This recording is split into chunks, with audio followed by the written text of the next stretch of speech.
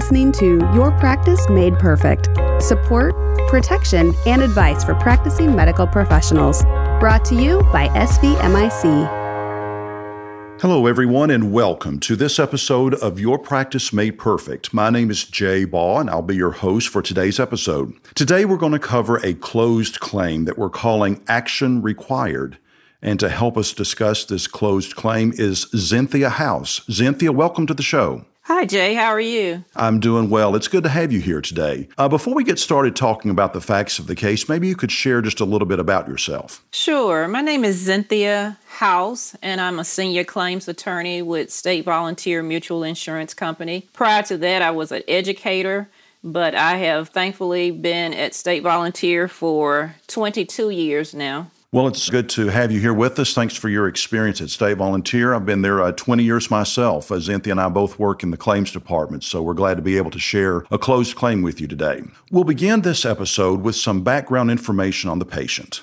Rose Campbell, a generally healthy 74-year-old, had been a patient of family practice doctor, Dr. Morris, for more than 10 years.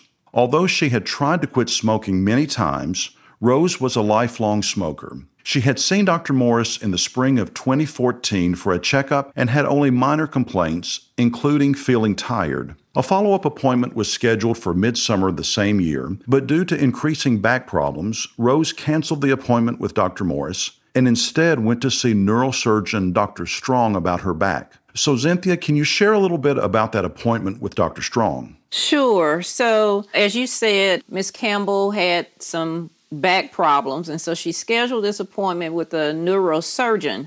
And after he examined her and evaluated her back, he felt like she was a candidate for a laminectomy. And so that was scheduled. She was admitted to the hospital, and on admission, she is admitted under the service of Dr. Young, the hospitalist. And so now we've got 3 doctors involved in her care. We've got Dr. Morris, her primary care physician. We've got the neurosurgeon, Dr. Strong, and now we have the hospitalist, Dr. Young. And in preparing for this surgery, Dr. Young wanted to clear her, and so he ordered a chest x-ray on her to provide this clearance.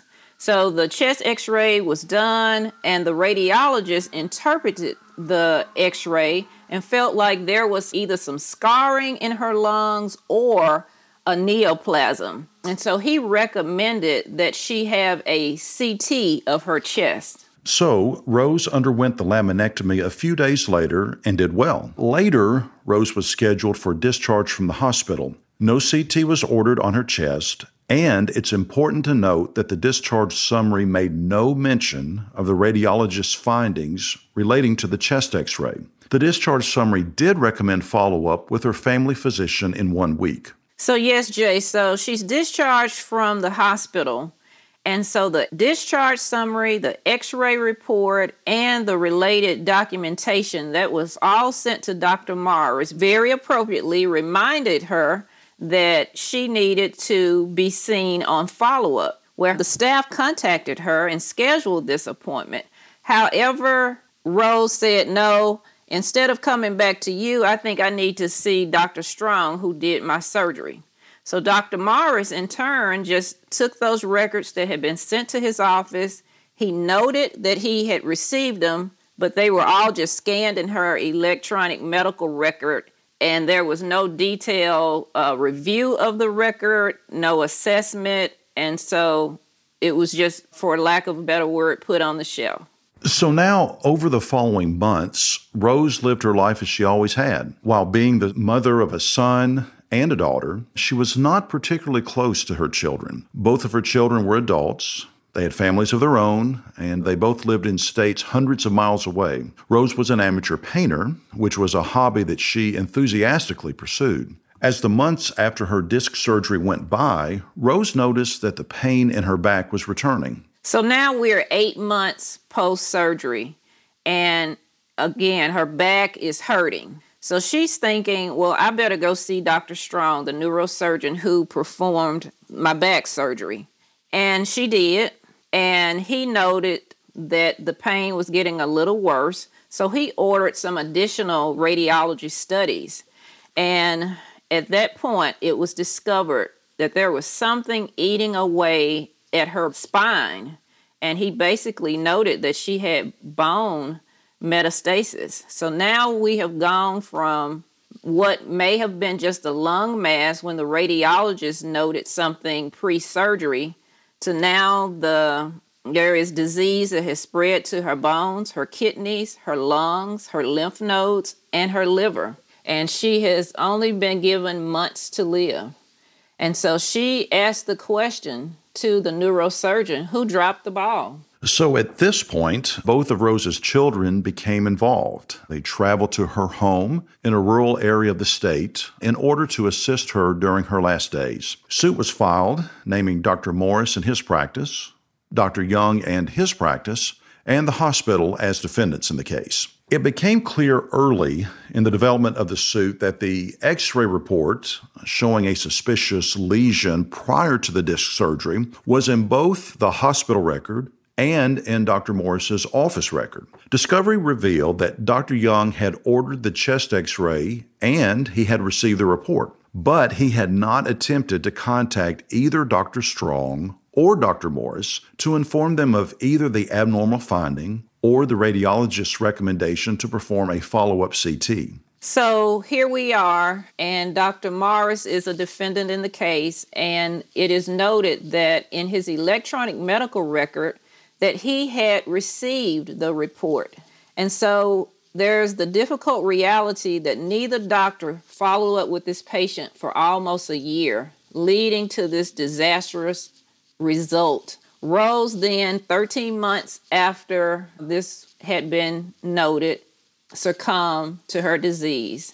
So, Jay, this is a case that really illustrates the hardship in managing the volume of information that bombards a physician in a busy practice and the difficulty in focusing on critical details that require follow-up. As the ordering physician, Dr. Young had a duty to look for that result of the test he ordered and to inform the patient of the results and to report the critical findings to the patient's primary care physician. And as for Dr. Morris, he had a duty to pay attention to the abnormal X-ray report that came into his office and to contact his patient so that she could be appropriately cared for in a timely fashion. The ball was dropped by both physicians in this case. Both doctors and the hospital settled before trial, with Dr. Young paying the largest percentage of the settlement. So this concludes the case, and it's obviously a very sad outcome. And I do think there are some lessons to be learned from this. So as we wrap up this episode, Cynthia, do you have any tips that you'd like to share with the listeners? Well, 3 things come to mind that really stood out to me. The first being an office systems being in place. It would have been very good if Dr. Morris's office had some way of flagging this patient when they knew that she needed follow-up tests when she first complained of being tired. And then secondly, when he received the test results that said she needed follow-up tests, when the patient canceled her appointment, there should have been something to flag that follow-up was needed. The second thing that comes to mind is that there is a duty for the physician to know their medical record. When those test results came in, they should have been reviewed, and then the patient would have received the needed follow-up care. And then the last thing is the danger of operating in a silo. Each physician was doing the proper ordering of tests and making appointments, but no one was communicating with each other. And so, classic case of the patient falling through the cracks. Yeah, those are some good points that you made, Cynthia, and we do see this in some of the cases that we review. So this was a good case for us to cover today. It's obviously a very sad outcome, but hopefully there are some lessons that our listeners can learn in providing care to their patients in the future. So once again, Cynthia, we want to thank you for being with us today. Thanks for having me. Thank you for listening to this episode of Your Practice Made Perfect. Listen to more episodes, subscribe to the podcast, and find show notes at svmic.com/podcast. The contents of this podcast are intended for informational purposes only and do not constitute legal advice. Policyholders are urged to consult with their personal attorney for legal advice, as specific legal requirements may vary from state to state and change over time. All names in the case have been changed to protect privacy.